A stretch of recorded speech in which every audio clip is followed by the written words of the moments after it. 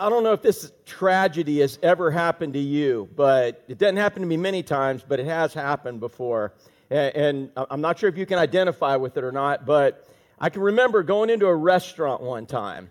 And I'm going into the restaurant and I'm getting some smoked barbecue chicken, beans, fries, coleslaw, garlic bread. Anybody, does that sound good so far?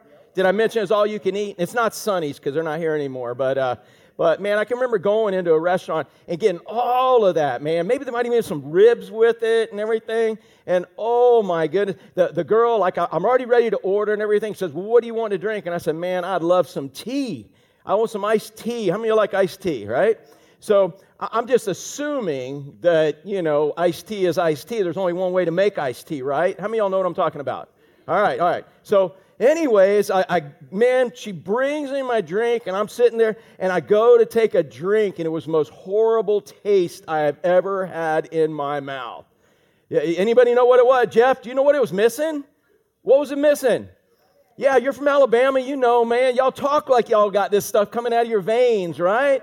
But it was sweet. It was not sweet tea. Oh my goodness, it was unsweet tea. Can you guys imagine somebody having the audacity to give you some iced tea with no sugar in it?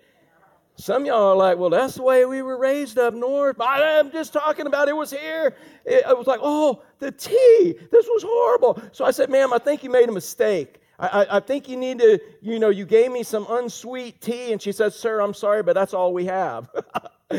She said, have you ever had this happen? She said, I can bring you a couple packets of sugar if you would like. A couple of packets, that's going to dissolve in there. First, I need to give them a tea-making lesson, how to make a simple, you boil the sugar and water together, and you use that to kind of sweeten your tea. Y'all know that, right? But she wanted me to use a couple of packets, and I said, no, that won't be. Oh, well, how about some substitute sugar instead of sugar? How about some Splenda, or I don't even know what they are. I know how many different sugar packets are there on the table that aren't sugar, right? Splenda, and this is equal. And if you put that junk in your body, man, please don't take this personal, all right? This illustration God gave me this morning, all right? But anyways, I'm just sitting there thinking, it's like, wait a minute. Tea is not tea without sugar in it. and it's like now you not only took the sugar out, but now you're trying to give me some sort of substitute for sugar? How can you beat sugar, y'all? I mean, literally, how can you beat sugar? But they got to get rid of the sugar, put the substitute sugar in. And man, as I was studying this message, I've been preparing this message for weeks. I was going to preach it last week and couldn't get to it. God has something else, and praise God, I've heard a lot of good reports on how you've applied that. But this week, man, that's how God brought to me with this sugar, that God is like a world. When you got God in your world, it's like having the most wonderful glass of sweet tea. Is it not? It's refreshing. There's nothing better. And if you're from somewhere else and you have no clue what I'm talking about, it's like we're going to have intervention for y'all. We'll pray for you. It'll come in later in this. But man, nothing like just quenching your thirst with some sweet tea. It's there. But the world has tried to take God out, hasn't they? Haven't they? That's what we're going to see. The world has tried to take God out. They took the sugar out of my tea. And they've tried to take God out of our lives. And you know what? Without God in your world, it ain't very sweet, is it? And you're going to see that in Scripture today. It's not a sweet world when you take God out. But the reason Satan has taken the sugar out of tea and God out of the world, the reason he did is so that he can put a substitute in. And the substitute, I'll never forget back in the day, as I'm a little kid, man, I grew up in the 60s and early 70s, man. I grew up in Orlando where the space station, the Apollo launches, we were eating astronaut food. How many of y'all grew up eating astronaut food, drinking Tang? Remember that stuff? And then we had these little sticks of plastic that you unwrap that supposedly astronauts ate when they went into space. This is where they introduced us to plastic food, y'all. That's why we got cancer. But anyways, man, in all that, I remember my mom, she was a little conscious about putting on some weight. Now I know, you just get thicker as you get older, amen? And if you don't, man, y'all got worms. I'm just saying, no, but you got tapeworm. Man, you're supposed to get thick when you get older, man. It'd be weird if your kids thought you were hot, would it not? But anyways, I remember my mom getting a little conscious about her weight and stuff, and they introduced something back then called saccharin. Anybody heard of saccharin? Yeah, I don't even know if it's around anymore. Only to grow tumors in lab rats, I think is what they got it for now. But anyways, she was like, oh, man, I'm getting rid of sugar in my diet, and I'm going to do saccharin in her coffee. I remember putting them little dots, because I'm watching her, and I remember I'm trying to eat them, and I ate one. Anybody ever eat a little saccharin dot? They're horrible. and she didn't have to hide that from me anymore, but she put that in her coffee all to kind of try to lose some weight and not, get the sugar out of her diet. And then later, what do we find out? We find out that it grows big tumors in lab rats. Sugar don't do that, man. And so again, the world without God is like tea without sugar. They take it out and it's not sweet, but then they give you substitutes to try to make the world sweet. And they have to redefine what sweet is. And when you read the Word of God, you see it ain't sweet at all. Amen? I ain't talking about the tea no more. I'm talking about a world without God. Amen? Yeah. So the world how many think the world needs a little God? It needs a little sweetness, man, for sure. And so, again, the way the world gets sweet is by adding God to it. And that's the only reason we are left behind, is to share the gospel with folks. Revival through Romans. We're continuing the book of Romans, and in order to handle the last little section in context, we've got to go back to something we preached on about a month ago that I'll try to pass through to get through the last half, but you got to have it in context to make it make sense. And that's what we're going to do. And so, man, this world so badly needs God, and our only purpose for being here. Everybody's like, oh, what's my purpose? What's my purpose in life? Anybody hear people ask that? My purpose. Your purpose as a believer is to walk where God wants you to walk, in the occupation He's got you to walk in, Spirit-filled and living for Him, so that in your circle of influence, people see who Christ is. Now, again, how many of y'all were like, didn't I get my illustration? How many of y'all were like, dude, I hate sweet tea. I'd rather suck on a sock soaked in a rag. Yeah, there you go, Gavin. I'm praying for you, brother. You've been deprived your whole. You're just brought. I see you and your mom raised your hand. That's where it all started, right there. Yeah. But again, man. So I forgot even where I was going with that. But anyways, man. So our only purpose is so that if someone like Gavin ever says, you know what, I am so tired of drinking aspartame Diet Coke, trying to lose weight, and it's giving me tremors. Once world gets tired of the substitutes and they really want some sweet tea, can they come to you and find it? Can they come to you and find it? And I'm talking about God. When somebody really gets tired of all the world's substitutes, and they say, I need some real true love, some real true sweetness in my life, and you seem to have it, man, that's who we're supposed to be. That's our only purpose. And that's why He's got us in all kinds of occupations, all kinds of neighborhoods, all kinds of states, all kinds of socioeconomic conditions. He's got all of us everywhere where He needs us, so that when the world gets sick of drinking unsweet tea or tea with substitute sugar in it, diet tea. Is there even such a thing as diet tea? But man, when they want some real sweet tea, dude, they know they can come to your trailer and knock on the door and get it. I'm saying they can come to your house. Y'all didn't get that and think that was funny, did you? No, but all right. Our only purpose for being here is to give them the good news that they can have Him. So you know what? They come knocking on my door and they want some sweet tea, buddy. I can give it to them. I can give it to them if they want it. Now, hey, am I supposed to go all around Michigan? What are y'all doing here, man? Dude, you were abducted by aliens? I knew something about y'all, man. And is it our purpose to fill up a pump bottle and start spraying them with sweet tea? No, dude, we're drinking sweet tea. We're living the life of drinking sweet tea. And they're like, I want some of that. We're not supposed to just take a fire hose and spray them all down with that. That's not the purpose of it. But when they want some tea, man, they know where they can get it from in all of that. And that's our purpose. But if they want him, but they should see it in us. So again, here, if you want to share the gospel with somebody, here's 3 things you need to do. This is not I got a lot to preach on, but this is a little lanyap, a little extra here. If you want to share the gospel, you feel, I don't know how to share the gospel. Yeah, you do. If you've accepted the gospel, if you've accepted Christ, you know enough. Don't let the devil scare you off thinking you don't know have what it takes to be able to share the gospel of Jesus Christ. Look, salvation is needed. Why is salvation needed, y'all? Because in our life we have what? Sin. Right, salvation is needed. Everyone's a sinner. The wages of sin is death, eternal separation from God. But the gift of God's eternal life through Jesus Christ our Lord. So again, salvation's needed. If somebody realizes, dude, my life is not sweet, my life's messed up, I want what you got.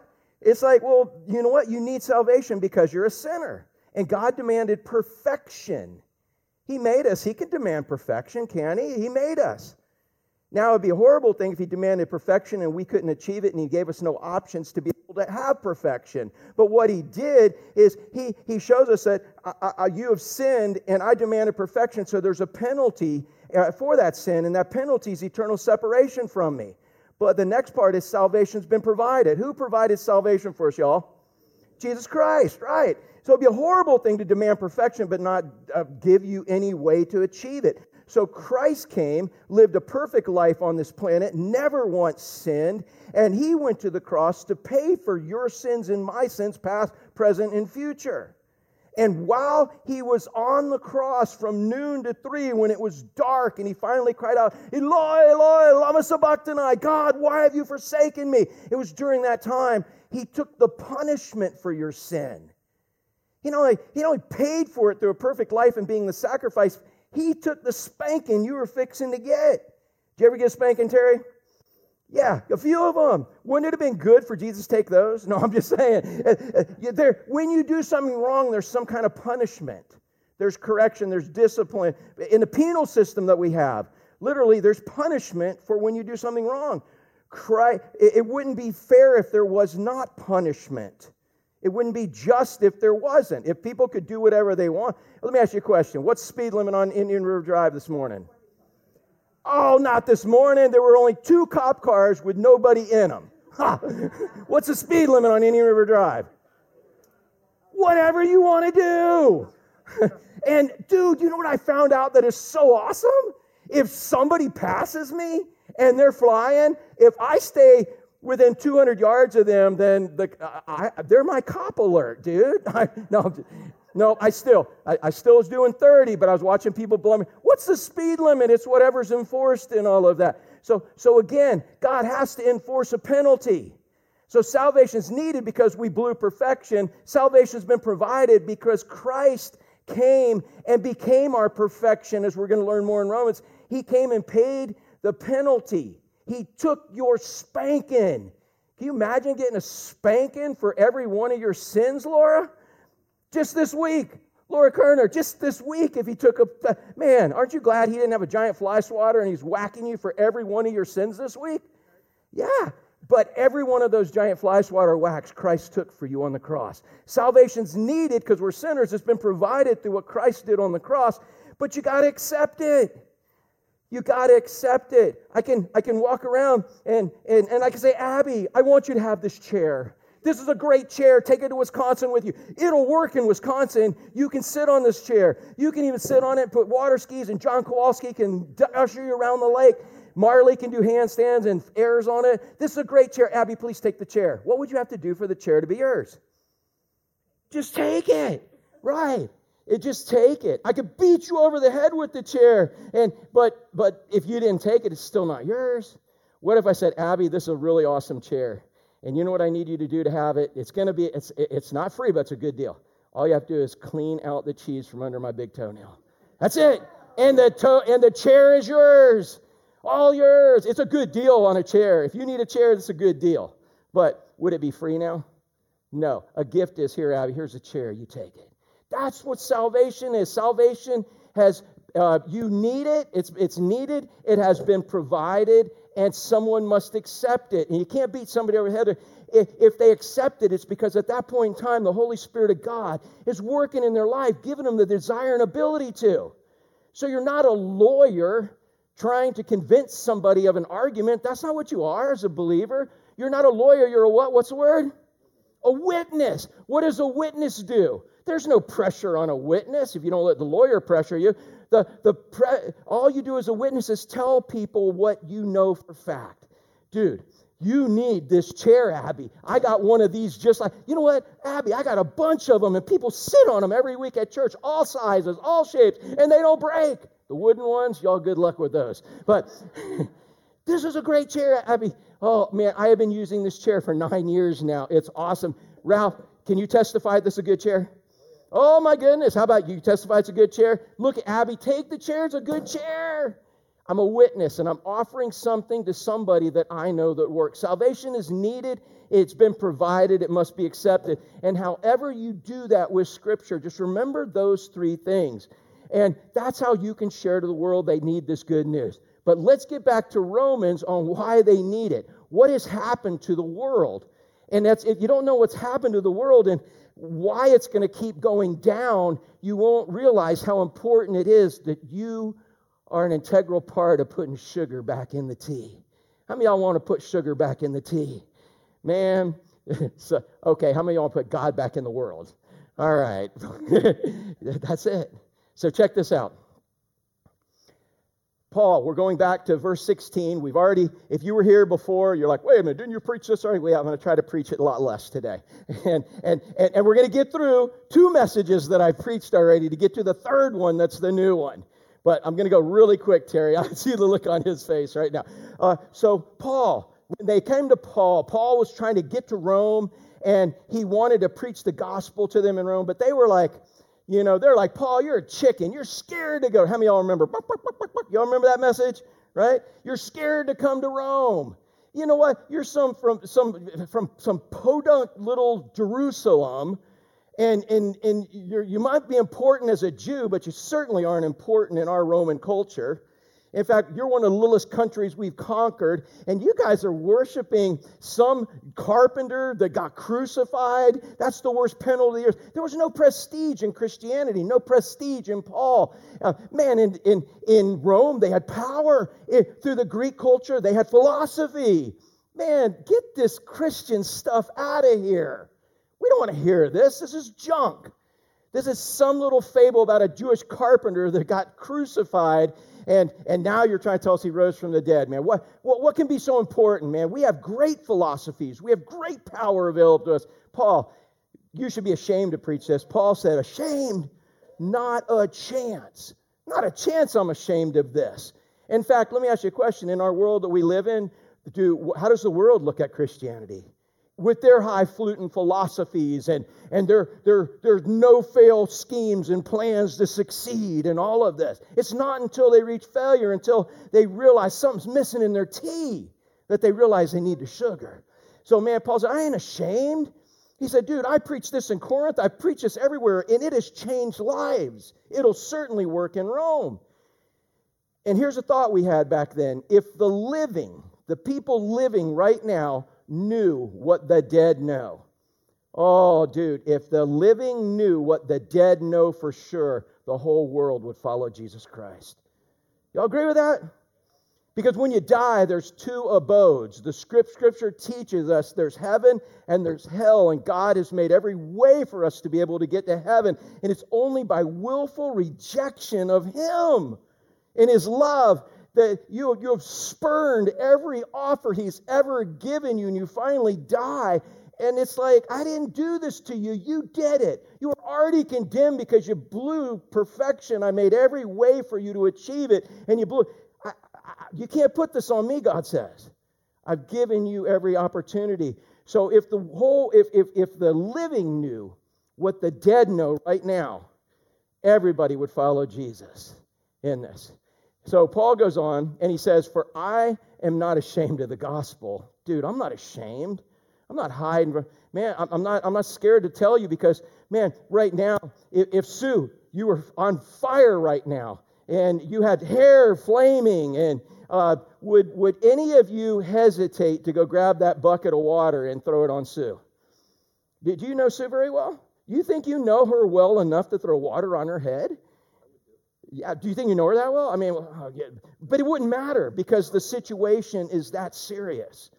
But we don't look at things soul conscious like that as much as we do physical conscious. We'd have no problem. You would be a hero if you took the fire. Dude, how many of y'all would love to take a fire extinguisher right now and just spray Sue down?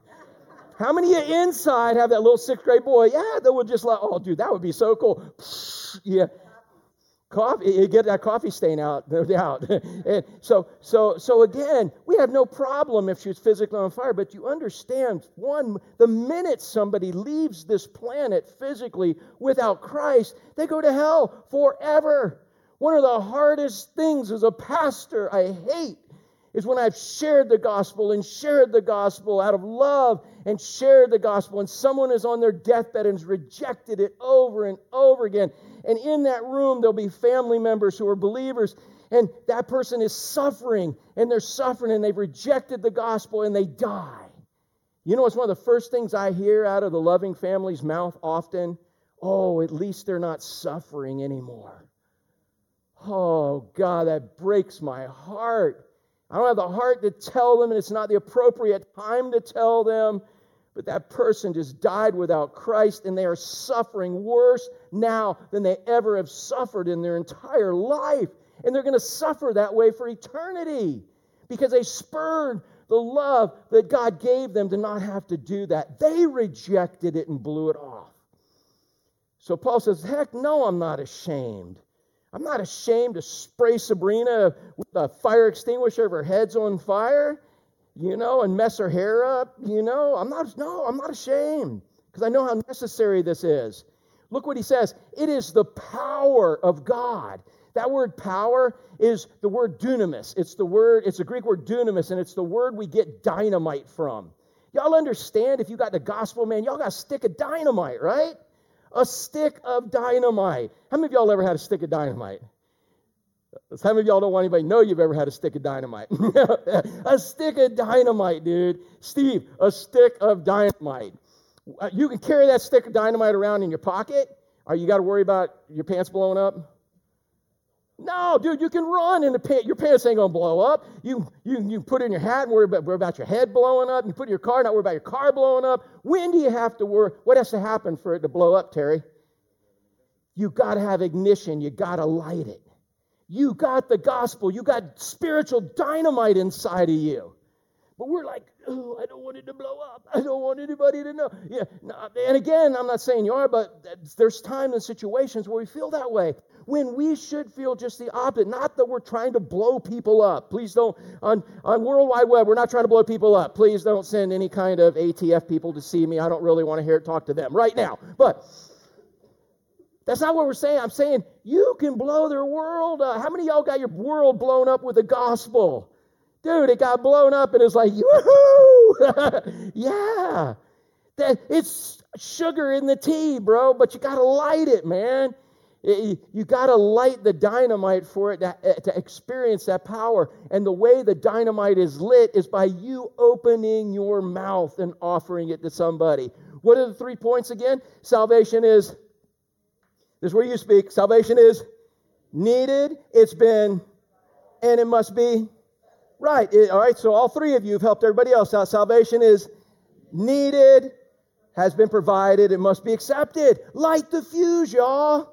You find somebody that's kind of him-hawing around like, dude, I ain't got no sugar in my tea, man. I've been drinking that aspartame stuff and saccharin, and I got tumors all in my body from drinking all that artificial junk the world's given me. I need the real deal. Here's Jesus Christ. Y'all believe he's the real deal? Dude, he has been in my life since 1988, man. Wouldn't trade it for the world.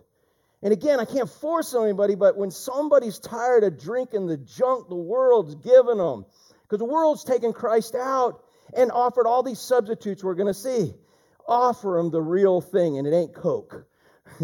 The real thing. I'm not ashamed of the gospel. It's the dynamite of God. So again, is it, so I'm not ashamed of the gospel. It is the power of Paul to have the eloquence and knowledge of how to present it properly. Is that it? No, dude, just light the fuse. Let God do what he wants. You light the fuse, let God do what he wants, man. I have so flubbed up a gospel presentation and didn't even know I was given one sometimes, and watch people say, man, when I gave my life to Christ, I'm just like, I was so ready. I said, where do I just pray? I knelt down on a hassock in my dad's house that I had done so many sinful things on, and knelt down and gave my life to Christ, dude. He lit my fuse that day. I'm not ashamed of the gospel. It's the power of God for salvation. There's no other power that can make you spiritually saved or saved from the wrath of God. It's the power of salvation to who? To everyone who believes. And that word believe is not believe in your head. It means believe like you're sitting in that chair right now. Gary, did you check that chair out before you sat down? You did not. You didn't. That one could have had a screw loose, man. All right? Could have been faulty, but you just trusted in it. You believed in the chair. How many of y'all believed in your chair when you sat down? Right? You believed. You just sat down. And you're like, well, all right. That's what it means to believe in Christ. Put all your faith and trust. Put your full weight in Him. Just say, dude, I don't know how it's going to work out. I'm just doing it here. And He will not let you down. And I got people that would testify to that. Man, I'm not ashamed of it. It's the power of God for salvation to everyone who believes. And He says to the Jew first, then to the Greek, and then to the barbarians, which is anybody who wasn't Greek. But it started to the Jews because they brought us Christ first. But they need the gospel just like everyone else. But everyone needs it. He said, in it is the righteousness of God. So that's not talking about God being righteous and looking down at you, Selma, and saying, you are unrighteous, rah! And comparing you to His righteousness. You know what it is? Terry, I want you to pretend you are righteousness, right? You are God's righteousness, all right? And what I want you to do, this is God's right. You know what God's righteousness is? He basically encompasses you with His righteousness. He puts all His righteousness all over you. Put your righteousness on, not the armpit righteousness, but that's it. You understand? This is what this means. It means that when you give your life to Him, His righteousness is yours. When He looks at you, He sees Christ, even though you know you're a scumbag. How many of y'all know you're a scumbag? All right? Even though His righteousness is on you, and can anybody take it off? Can you take it off? Nobody can take it off. It's on you, and it's on eternally. And so now He's trying to change you from the inside out so that your motivations, your wants, your desires match your outside righteousness that He sees. Not the outside righteousness of the world, because you still do messed up things, right? But He sees you as righteous. Isn't that good? Because how many of y'all have a lot of wrongness? And you need your wrongness covered by righteousness. And that's what He does. That's what it says. God puts how righteous is God? There's no one more. He's always right. He puts that always right on you. And we'll learn more about that in there. And He said, so it's the righteousness of God that is revealed from faith to faith. So it's on you and it's revealed. How many of y'all ever seen somebody start following the Lord and do things you would have never expected them to do? You saw him do good. You saw him do things you like, do what? That's nuts. Wait a minute. Why are you doing that when you used to do that? How come you're like this when you used to be like that? Anybody ever see that happen? Did you see it when you looked in the mirror? Yeah. That's where we should see it first. Man, you know what? That's the righteousness of God. We have it, and you have the capability now to do the right thing and have the right motivation. He puts that in you, and He puts it on you. And He gives you opportunities to experience that from faith to faith. It says, as it is written, look at this, written 3 times in the New Testament, and it's a quote from the Old Testament, the righteous, the people who have God's righteousness on them, they can't live by sight and what they see from the world anymore. They live by faith. You know what faith is? Faith is what we don't see. Faith is what God tells us. Right, MJ? Faith is when God says, you're good, but you're like looking at it saying, oh, you ain't really see me. Yeah, God says, I know, but you're good. By faith, do the right thing. By faith, man, do what I'm asking you to do. in spite of all the circumstances and evidences and feelings and thoughts and desires to do the wrong thing. By faith, do the right thing. And God says, I'll make that possible for you. The righteous shall live by faith. So that's what God's given us. So why don't those, if I told you before, if the living knew what the dead know, everyone would follow Christ. So why don't those who don't follow Christ know? Why don't they know what we know?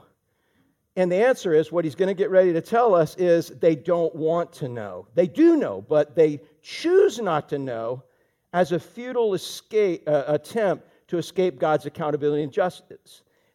They think, well, if I don't know, then I can't be judged by God. I'm not going to be judged by God. I'm not going to be judged by God. I'm not going to be. If you convince yourself you're not going to face God in the end, just because you convince yourself, does that mean you're not going to face God at the end? No. The truth is the truth is the truth, no matter what lie you believe. And so if you can convince yourself I'm not going to give an answer to God for every moment of every day, then you don't worry about it, right? But you are, because that's the truth. You are going to be accountable to Almighty God who made you. And you're going to see He has revealed Himself to you. Praise God for those of you that have accepted that, and you've accepted that accountability and that judgment, and you have a relationship with Him because you're experiencing His love. But man, the world often will choose not to know. It's like Charlie Brown's teacher again, la, la, la, la, la, la. I don't want it. I don't want to hear it. If I don't hear it, it's not true. No, it's still true. You just don't know it, and you're walking in ignorance, and that's what we're going to see in love. So you can't escape God's accountability or God's judgment. You're going to face your Maker at the end. Listen to this real quick. God's inescapable wrath, He's got wrath. It's His punishment for doing what's wrong. So if you could imagine a big bowl, God has this big bowl, and every time you do something wrong, it fills up with wrath. It fills up with wrath, fills up with wrath, fills up with wrath. You know what happened when you gave your life to Christ? What did He do with that whole giant bowl of wrath? He dumped it on Christ. How many of y'all, hey, Stephen, would you like to have a whole bowl of your eternal wrath dumped on you? All your past? How about just your past sins? How about just the ones from today? No, dude, I don't even want that dumped on me, man. It's like acid, right? And then little on my future ones, He took all of that and He dumped all that wrath. He dumped all of that wrath collected for my sins on Christ. Is that not cool? But for those who reject and say, I'm going to just take my chances. Yeah, I'm going to talk. You know what? I'm a good talker. I'll talk my way out. I'm going to work a deal with God. I got my own deal. You know what? You're collecting wrath because often you're asking like, how can people do such horrible things and get away with it? They seem to have everything good going for them, whatever. They're collecting wrath. But at some point, unless they accept Christ and have it dumped on Him, it's going to be dumped on them for eternity. And that's not what God wants. He decided, He created hell for the devil and his demons, not us. So God's inescapable wrath is the punishment for doing wrong. There is going to be a punishment for doing wrong right now, short term, like we talked about last week, long term, and eternal term. Look at this. The wrath of God is revealed from heaven against all ungodliness. Again, we see it when people do wrong things. We know you reap what you sow. We know that it's going to come back on you. We know there's bad consequences when you do wrong things. So the wrath of God's revealed from heaven against all ungodliness, even right now, and unrighteousness of people right now.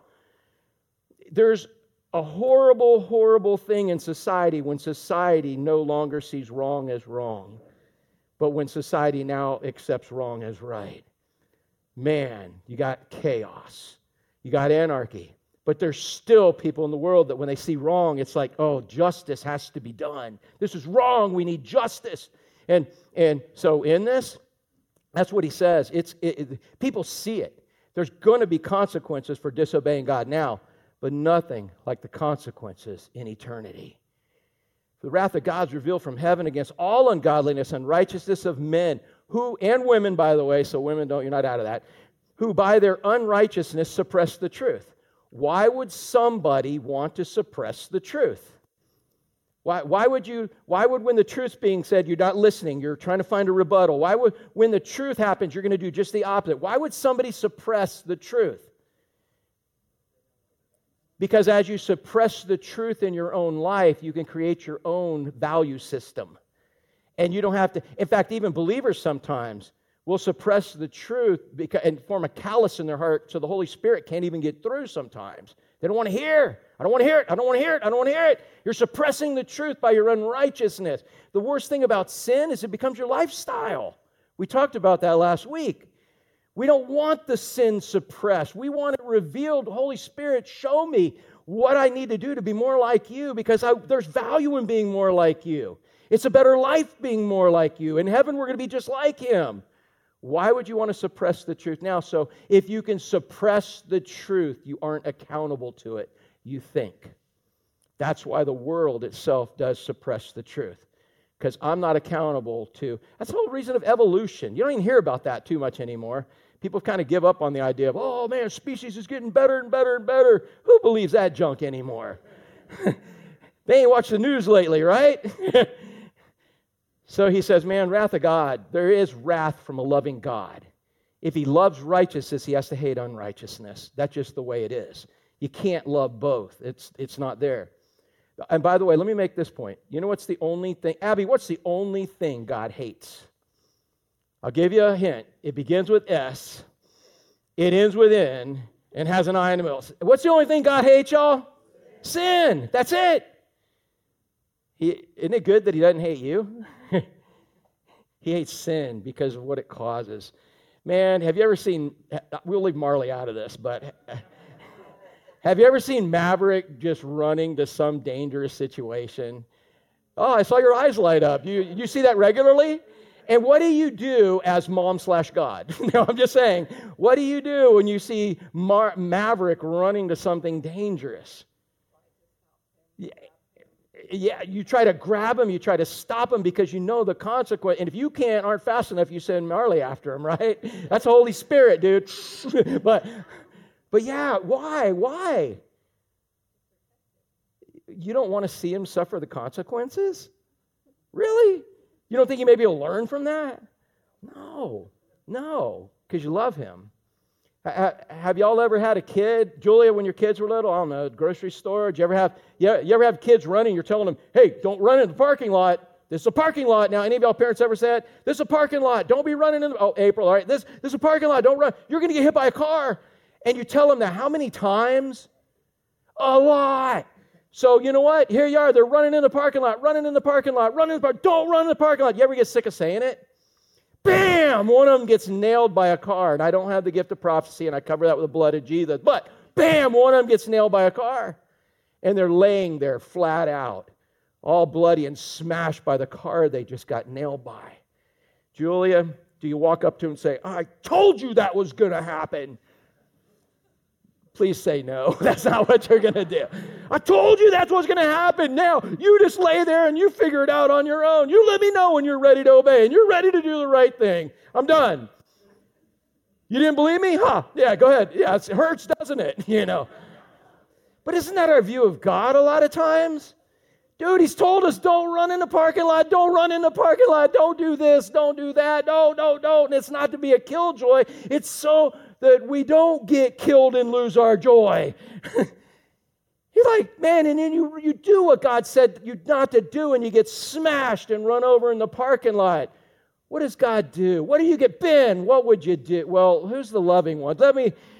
A loving parent answer me. What are you going to do? Abby, you soccer mom, what are you going to do? No, I'm just messing with you. What are you going to do, Abby? Oh. You're going to scrape, and I'm not messing. I know all of you moms, your hearts, none of y'all are going to let them lay there or whatever. You're going to comfort them. You're going to call you. You're going to do everything you can to help them do what? Heal. That's who God is.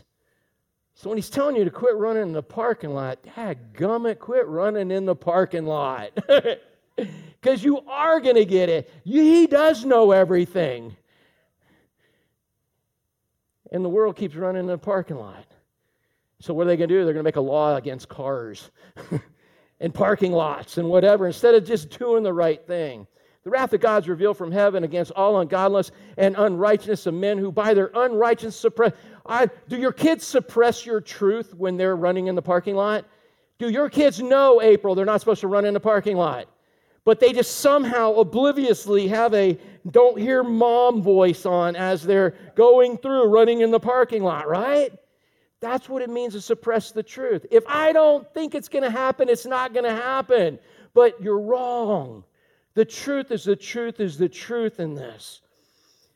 So God, He is justified in His inescapable wrath. He's justified in wrath towards sinners because He reveals Himself to people.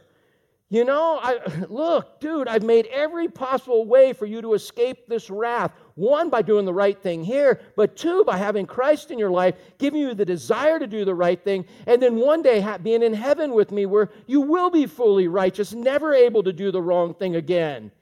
I made all this possible, and you want to reject that? There's nothing left for you but my wrath. That's all there is. That's the only other choice, love or wrath. Which one are you going to accept? And so He's just in doing that because He's revealed Himself. Look at this. For all of you, we talked about this for one whole service, talking about all the poor people in Africa that never hear the gospel that God's going to send to hell. That's not true. And if you are so concerned of that, then sell your house, sell your possessions, go to Africa and share the gospel with them. Amen? But often it's nothing more than an excuse of like, yeah, I don't really want to give my life to Christ. I don't want to really be my boss. What I know about Him isn't really right. Well, you don't know Him. And He wants to get to know you in the most intimate way. And when you do get to know Him, hey, the only reason we love Him is because what? He first loved us. When you find out He loved you, dude, you're just like, oh, He scraped me off the park. How many of y'all got scraped off a parking lot after getting hit by numerous trucks? Yeah. He loved me enough to do that. So, man, look what it says. For what can be known about God is plain. Anybody can see that. Dude, you go to the ocean. Just go start swimming in the ocean. He will reveal Himself to you. Get up in the morning, watch a sunrise. Go watch a sunset. When there's storms, go watch the storm clouds, the big shelf clouds go through. Go watch the weather. Go stand out in the middle of a hurricane. It's pretty awesome. You will not deny God Almighty, will you? And I know because I've done it and almost got hit by pine tree limbs, so I'm not going to do it again. I'm convinced there's a God. No. What can be known about God is plain. Why is it plain? Because who showed it to them? God did. Who better to show you He exists than God? You think God can show you He exists better than I can show you He exists? Yeah. God showed you Himself He exists. Now, what'd you do with it? Did you get mad and think about the kids in Africa? Did you get mad and think, well, no, I'm not giving my life. No. Or did you say, you know what, dude, I need a Savior. He really knows everything and can do anything, and He's everywhere, and He really loves me? You know what? I'd be an idiot not to give Him my life through faith. At least that's my words. That's what they were to Him when He showed me that. He said, man, what you can know about it's plain. God showed it to us. He's revealed Himself to every one of us. It's what you've done with that. Look at this. For His invisible attributes, namely His eternal power. Hey, Julia, did you see the storm yesterday? Did you have a storm come through? Was that a pretty cool storm? Yeah. How'd that compare to the storm you made? Could you make a storm like that? I'm not just picking on you, but I could pick anybody. But yeah, can any of y'all make those clouds and make that lightning and make that thunder, dude? No. By His attributes, His eternal power, just in nature, in His creation, you know there's a God. But what's the feminine name they give you for Father God? Mother Nature. No, she makes salad dressings. Remember that commercial? Green Goddess, whatever, but... No, dude, it's Father God, not Mother Nature. Father God makes it all. He sustains it all. You cannot deny He's there. It's been clearly perceived, and He's talking about everybody, clearly is perceived. He's there ever since the creation of the world, not since Christ, but ever since the creation of the world, people have known there's God Almighty in the things that have been made, just the very things that have been made. Dude, you ever seen a baby? You ever look at a brand new born baby and just like, oh, wow, yeah. You ever think about how you're being made? Man, we talked about this a little bit in small group the other night, but man, I don't know. Sue, are you thinking about like breathing right now? Are you like going, okay, in, out, in, out? Are you thinking about it right now? Yeah, now you are. Yeah, and how about your blood? Are you thinking about your blood pumping right now?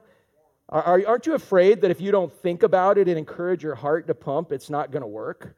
And then you don't have blood pumping through? How many of y'all are freaking out right now because you're control freaks and you're worried? No, those are involuntary things that God Almighty does. How many of those are there in the world?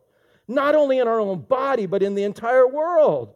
None of y'all help God make a sunrise this morning. None of y'all going to help make a sunset. You're not going to help Him make anything but a mess by not doing things the way He wants them done. Man, it says you're without excuse. Anybody who stands before God and says, God, I didn't know there was a God. He said, you're full of it. No, you're without excuse. You know there's a God. You just chose to deny there was a God because you wanted to be in charge. You thought you could do it better. And I even told you there's no way you could. Look at the rest of it. It says they're without excuse. So sinners or people who do not want to be accountable to God or judged by God reject His revelation. So He reveals Himself, but it's like, whoa, no. I'm going to suppress the truth so I can reject God revealing Himself to me so I'm not accountable to Him, but you still are. Only to create their own worthless gods. Watch this, man.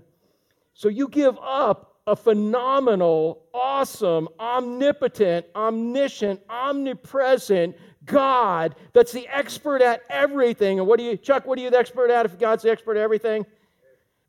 If God is almighty, how much power does He have? And so how much do you have? None. And so again, man, God Almighty, that's Him. And you exchange this for some God you create on your own.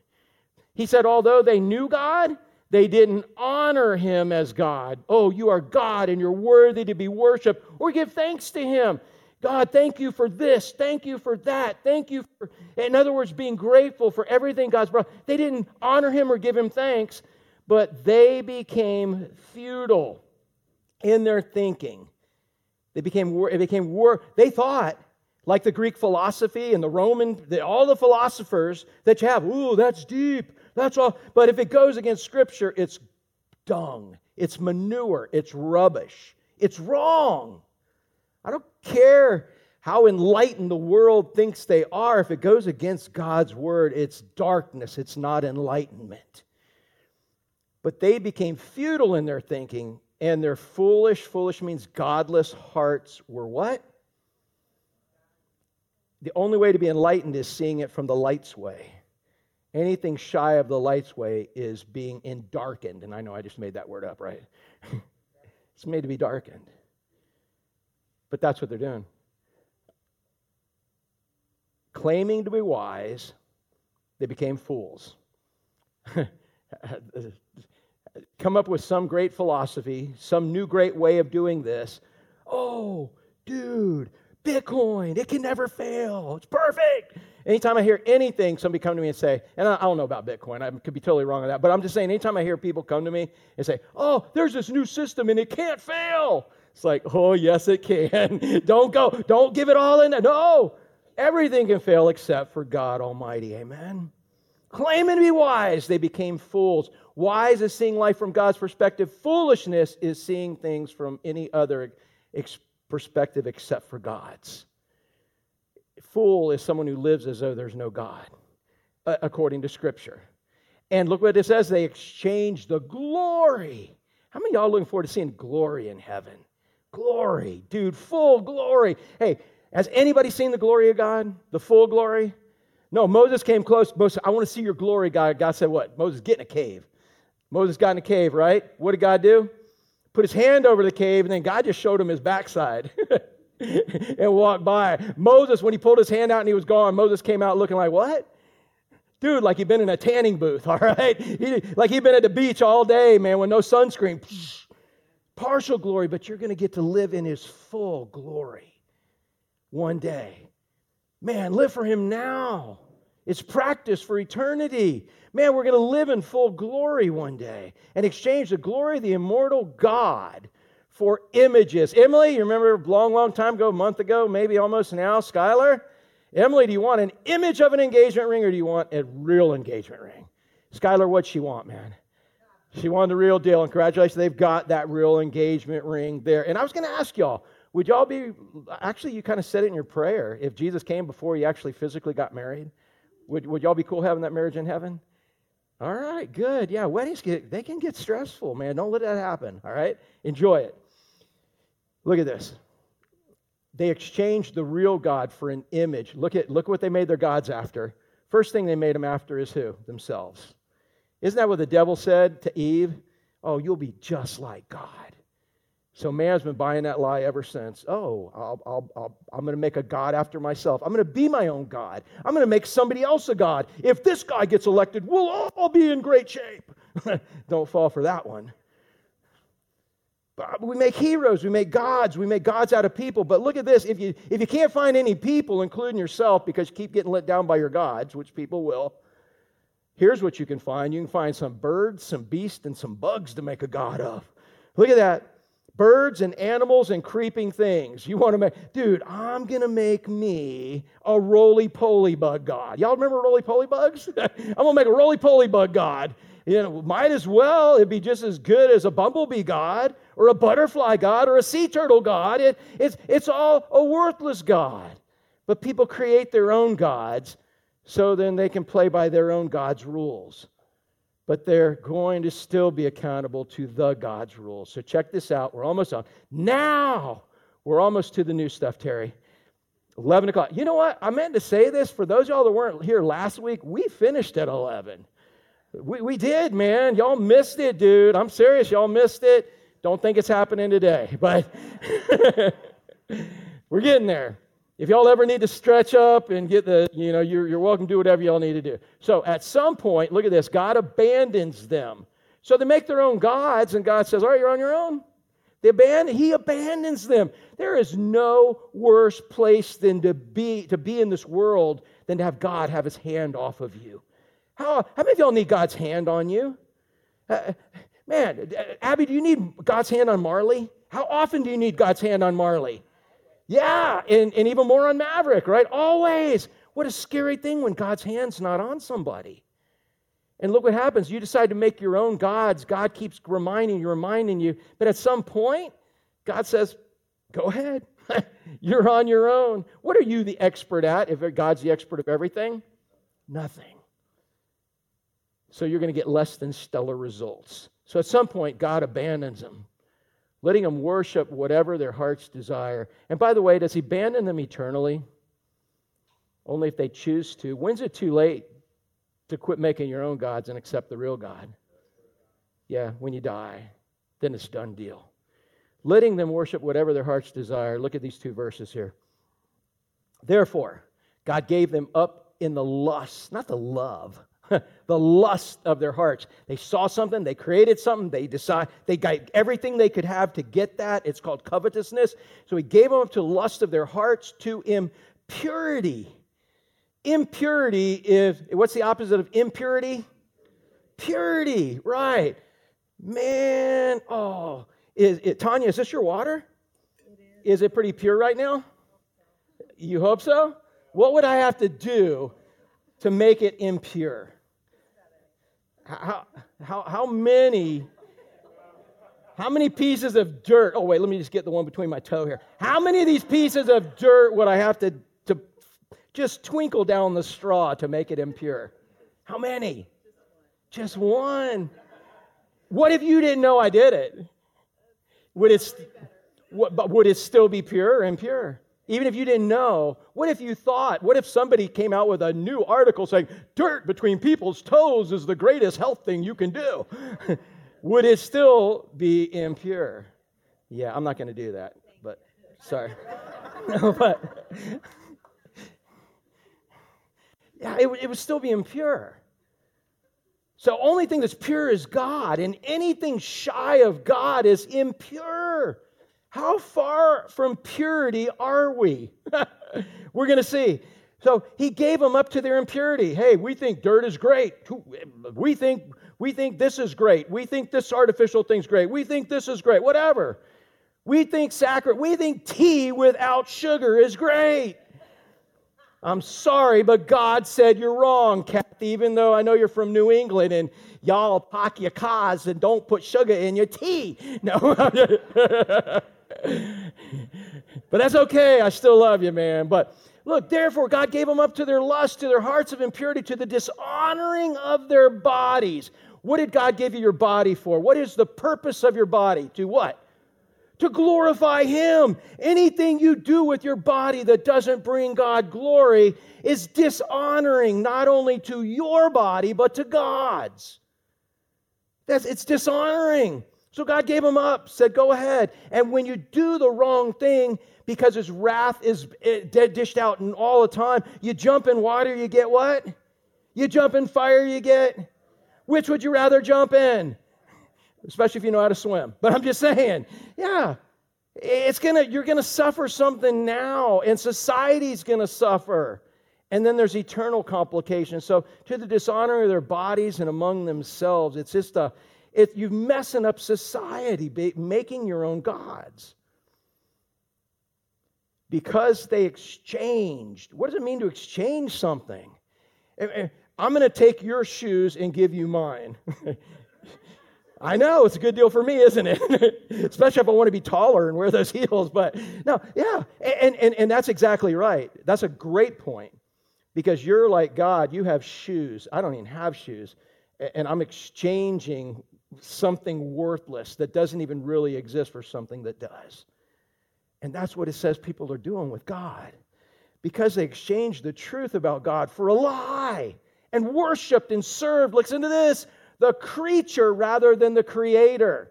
I'm going to worship the sea turtle instead of God. I'm going to worship the manatee instead of God. I'm gonna protect sea turtle eggs and not protect the baby in utero. And we can go on and on and on, but you worship the Creator. God wants us to worship Him. Satan just wants us to worship anything but God. So if we can worship God's creation and feel good about it and feel religious and even make license plates in societies and all that, I'm not saying those things are wrong, but I'm saying don't get caught worshiping creation. You can worship the Creator and appreciate His creation and use it the way it was intended for. But we worship the Creator. That's where it's got to be ended. Look at what God did. How many of you ever walked down and said, look at that look at the sunset God made. Look at the sunrise He made. Look at what God did. Look at this creature. Dude, you go out with me out in the mangroves. I'll show you an upside-down mangrove jellyfish, and I'll let you even kiss that thing, man. You won't need no Botox. And you kiss that thing, man, and you look at it, it's like it blows you away what God has made out there. He's revealed Himself, but man, they exchanged the truth about God. Worship the creature. What if all of a sudden I came and said, you know what? We are now the upside-down mangrove jellyfish church. Driftwood. We're going to call ourselves Driftfish. and we're going to worship jellyfish now. No. That's worshiping the creature, not the Creator. But we got to be careful because that's what society wants us to do. Satan wants us to worship anything but God. And then look, Paul goes into a little kind of praise session here. He says, who is blessed forever, amen. Worship the Creator. Why would you worship something He created and not just worship the Creator for everything He's created? So here's the new stuff, Terry. 1107. When sinners worship, and you'll see why all of that was necessary. Because you know what I could do? And I could do what some churches do. I could do what I've heard done. I could just take this passage and I could bash everyone who's in this passage. And you'll be like, oh, right on, I could bash smokers and the people who aren't smokers are like, yeah. And I could bash drinkers and the ones that aren't drinkers would be like, yeah. I could bash, overeaters and the people who aren't overeaters, whatever. But it's important that we see how everything came about. You either live with a God or you live without a God. And when you make your own God, you create a horrible society. And you're going to see the results. You create tea with no sugar. You've taken the sweetness out of tea. You've taken the sweetness, the goodness out of the tea. Man. And now you've taken it out and people say, we need something. because you can't drink unsweet tea. I'm sorry. You just can't. So you got to make some artificial junk. You create stuff to put in it so that you can drink it. And it ain't as good as the good stuff, which is God. Look at all the artificial sweeteners the world puts in here. He says when sinners worship what their hearts desire, they create a miserable, corrupt society. That's why we got to put the sugar back in society, and the sugar is God. For this reason, look how many times, we see it 3 times in these passages we're looking at, of God giving up somebody. What a horrible thing. For this reason, God gave them up to dishonorable passions. These are dishonorable. What's the opposite of dishonorable? Honorable. Doesn't take brain surgery. You don't have to be a Greek scholar to see this. For their women exchange natural relations for those that are contrary to nature. And he starts talking about homosexuality here. And this is not some gay bashing section, but what it's talking about is that when society fully accepts homosexuality, is that it's about as far away from God as it can get, because you're taking what God has created as natural and you're making it unnatural. In other words, here, you're going to see it plainly, because he goes on to say, for those that are contrary to nature, and then he says, likewise, here's men digging men and not women in this. So again, this is Word of God. You take it for what it's worth, but there's no way you can say God's all cool with this. There's no way you can say, oh, the Word of God. And I know there's some, oh, no, back in those transcripts, and it was this culture that changed this. You do with it what you want. Sin is sin. Lying, homosexual, whatever. Sin is sin. And we come to church to hear the goodness of God and have our sin exposed so that we can trust His power and love to change us so we don't live in it, because it's detrimental to us no matter what the sin is. All sin is against God. The consequences are different. And by the way, you check this out in world history. I love history. But every society that has accepted homosexuality and it has become prevalent in their society, they are not far from being gone. By the way, let me ask you a question. Who is it that Paul's writing to right here? What culture? We had the Assyrians, the Babylonians, we had the Medo-Persians, the Persians, the Greeks. Now we have the Romans. He's writing to, who conquered the Romans, y'all? Who conquered the Romans? Nobody conquered Rome. They conquered after they made themselves vulnerable. Their morality took them down. Nero, you all heard about him fiddling and stuff. This is something you might not know about Nero. Nero actually had a boy, a young boy, like one of your sons, that he got castrated. He took a little Mavi and he castrated him. And then he made him his wife. And that was Nero's wife for a while, but that didn't satisfy Nero. You know what he did then? Nero then got another dude, and he now became the wife. These are the emperors of Rome. You go study history. The only thing we learn from history is we don't learn. The farther we get, God is perfect, and He created something. And when we use it the way He wants it used, and again, none of us are using everything God's given us the way we're supposed to be using. We have time, we have talent, we have treasure. We use all of that the way God wants us. Whenever we don't, there's problems. And he said, this is the epitome. And so by the same token, when he says their women exchange natural relations, so what's the opposite of natural? Unnatural. You weren't born that way. You were born a sinner, and you chose to go that way the same way if you're a habitual liar, if you're habitually greedy. Whatever the sin, you chose to grow the sin instead of grow your relationship with God. And that's what's happening. You've seen it go through society like that. So their women exchange natural relations with those that are contrary to nature. It's not natural.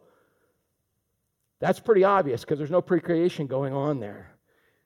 And the men, likewise, look, I'm just, don't shoot the messenger here. I'm just saying this is where society has gone. It's gotten dark. We need to be light. We have good news. If people can do things the way God wants them done, they work. And men, likewise, gave up what kind of relations? Natural relations with women. What's the oldest profession in the world?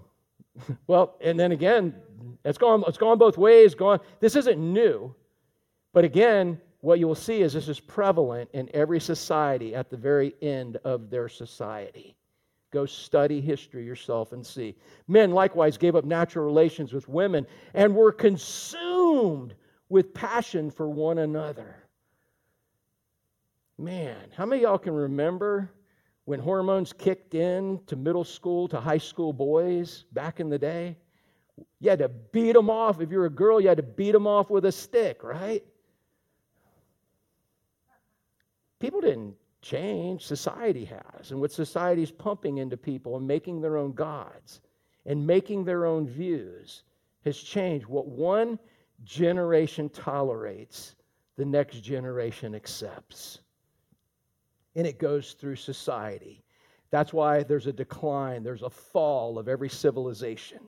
And then there's another rise, and then there's a fall. And there's a rise, and there's a fall. Because there's certain things where God says, this is it. You're going to take yourself out. Men likewise gave up natural relations with women and were consumed with passion for one another. So much so that they wanted to do with women now what they've been doing to men. You think about that. And the only reason I know about this stuff is I'm a pastor and I talk to people. They don't even want to have a natural relationship with a woman. They want to treat it almost like it's a man. And they were consumed with passions for one another, men committing shameless acts with men. What does God think about homosexuality, y'all? He said it's shameless. You go read this, twist it any way you want. You can't. God says this is unnatural. This is not how He designed it, and there's going to be consequences. Shameless acts with men and receiving in themselves due penalty for the error. There's going to be penalty, not only now, like diseases, different messing up society. Hey, what did God create as our society's core structure? The family. And you can go back and clearly see how He created family. So if you were Satan and you wanted to destroy society, where would you start? And if you can redefine a family, dude, you're already there. Men will just do it on their own and destroy the rest. Family is the core structure. That's why I'm so grateful my family made time. In spite of everything, we now got different dads and all, blah, blah, blah, not baby dads or, I'm just saying, like, we got more people in the family, man. And it's like, but they made time for us to be together yesterday for anniversary, birthday, and Father's Day yesterday. And I still got half a cake to eat. So if any of y'all want some Trace Lace cake, come over to my house and help me eat it. But I'm just saying. Likewise, men gave up their natural relations with women. They were consumed with passions for one another. When I was in high school, I graduated in 1980. Prior to that, there would have been no thought of this. Right now in high school, dude, this is one of the predominant thoughts. Did God make people different? No. What one generation tolerates, the next generation accepts. And this is where we get farther and farther away from God till we either take ourselves out or God says it's done and I'm coming back. Nevertheless, the world gets dark and we are the light. Acts with men and receiving in themselves due penalty for their error. There's consequences when you violate God's principles. And since they did not see fit to acknowledge God, God gave them up to a debased mind to do what ought not to be done. So bottom line, you know what that means? It means that they didn't want to have anything to do with God, so God said, you know what? I ain't got nothing to do with you, bro. You're on your own. You want to do it your way, and let's see how it all works out. So look how it works out real quick, and it will end on a positive note, but this gets kind of heavy. Because of society getting farther and farther away from God, look at this. They were filled with all manner of unrighteousness. What's the opposite of unrighteousness? Righteousness, and the only one that's right is God. So anything aside from what God wants is unrighteous. They were filled with all kinds of unrighteousness. So that's the action. Evil is not really referring necessarily to an action, but a motivation. Anything that is not glorifying God. So it's full of all these actions from people who don't want to glorify God, who are covetous. Covetous means I want something that God doesn't want me to have. And it's the 10th commandment, and if you become covetous, you will break all the other commandments to get what you want. He put it as number 10. But if you are covetous enough, wanting something so bad, you will violate every one of God's other commandments to get it. So here it is. They're full of all these unrighteous actions because they have evil motive. They have motivation not to glorify God, and they want to glorify themselves. Glory to man in the highest. Isn't that what Satan said? And you're willing, look at this, covetousness, malice. So you're willing to do whatever it takes to get what you want. Would you say that's fairly indicative of our society? Yeah, it's been indicative to all societies in this, but we see it growing.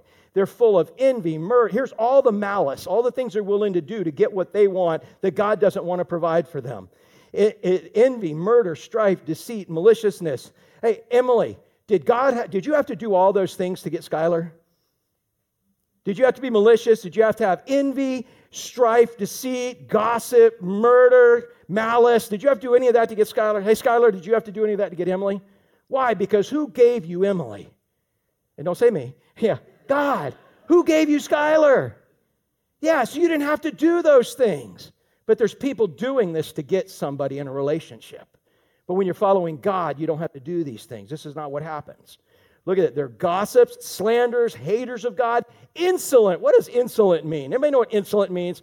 I keep forgetting and have to look it up. I do know what it means now, but anybody know what insolent means? Come on, you brainiacs. What does insolent mean? I see. Huh? Yeah, and when I was looking it up, Merriam-Webster, if she's still, legit, she could be like, what was that, Snopes, the dude living in his mom's basement that ain't legit, we found out. But, man, it means arrogant, so arrogant and bold, you're stupid. You ever seen somebody so arrogant on being wrong? That's what it means. Society is so arrogant on being wrong, according to God. Insolent. He kept making me forget that word because it just means a lot. Haughty, boastful, inventors of evil. There's not enough evil. Let's invent some. Is society not inventing evil? Disobedient to parents. There you go, Marley. You see that? Lorelei, don't be looking at him that way. You got parents right over there. You know what the message says? That parents are only useful until you don't need them anymore. They're just tools for you to use. That's how they describe it. And so ungodly kids only use their parents, and when their parents are now a hindrance to them, they split and do things a different way. That's what he's talking about here in disobedient to parents. Foolish, faithless, heartless, rude. Dude, he could make this list go on. And I'm not going to spend time looking at this. He says, look at this. Though they know God's righteous decree, because everybody knows there's a God, and there's a moral compass built in you. Not enough for salvation, but there's a moral compass. All societies know that if you murder people, there ain't going to be nobody left. If you're an adulterer, man, the spouse is going to kill you. I mean, there's a moral compass built into societies at first. He said they know God's righteous decree that those who practice such things deserve to die. But not only do they not penalize them or kill them, and I'm not going to go into all of that at this, I could if you wanted to later, but that's you understand the point. They're not corrected. Here's his point of the sentence. He says they not only do them, but they give approval. The message says they give awards to the one who does the worst evil. Think about that. Not only do they know this is wrong, but they give awards to the one who's the most creative at doing the wrong thing. So here's what he says happens in society. Man, you go to a restaurant and you order tea.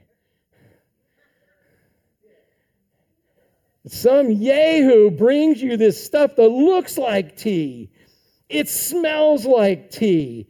It stains like tea. Ask my wife. I dribble a lot. Anybody y'all got husbands that dribble? You got more laundry. Yeah, that's why Gavin and I get along. We're dribblers, man. But I watch him at disc golf. He's like, but yeah, they bring it. It looks like tea. It stains like tea. Everything about it's tea. But when you take the taste of it, it's like, oh. Man, this is horrible. And it's why? Because they took the sweetness out. They took the sugar out. That's the world without God.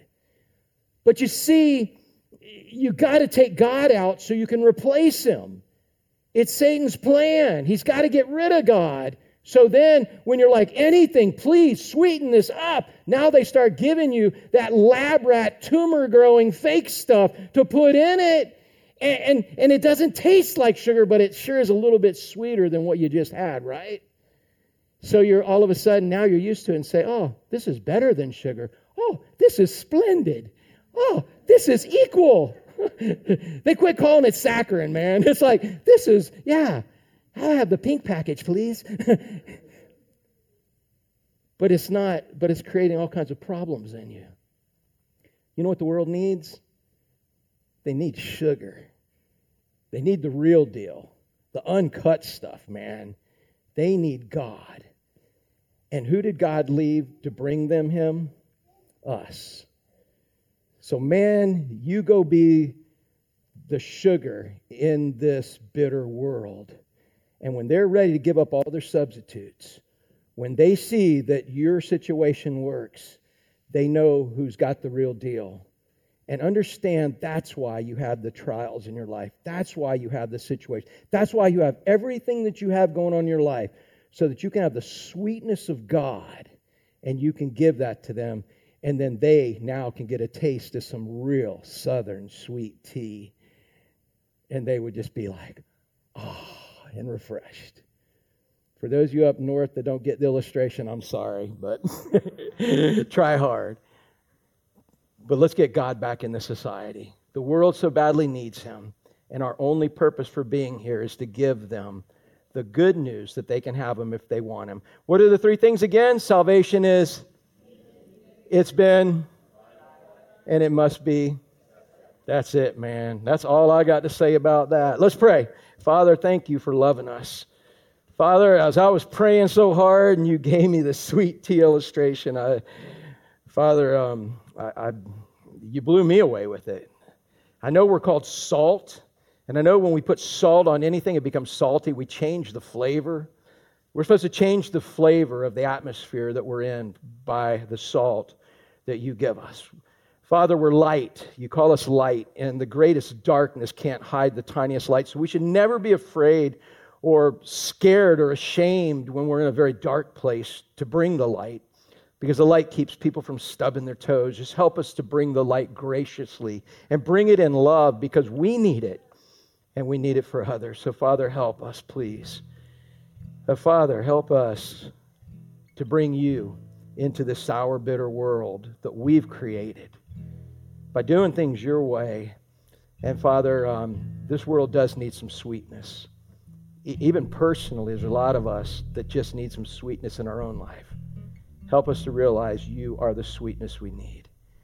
If there's somebody here that's never given their life to you, they don't know where they're going when they die. If they were driving around right now and they didn't know where they're going, they'd be considered lost. So, Father, I pray that you'd give them a desire and ability to surrender everything they know about themselves, everything they know about you, and be saved, not only from your wrath, but from being the boss of their life. Father, I just pray you'd bring that sweetness in each of our lives, because we all need it. And I pray for these things in Jesus' name, amen.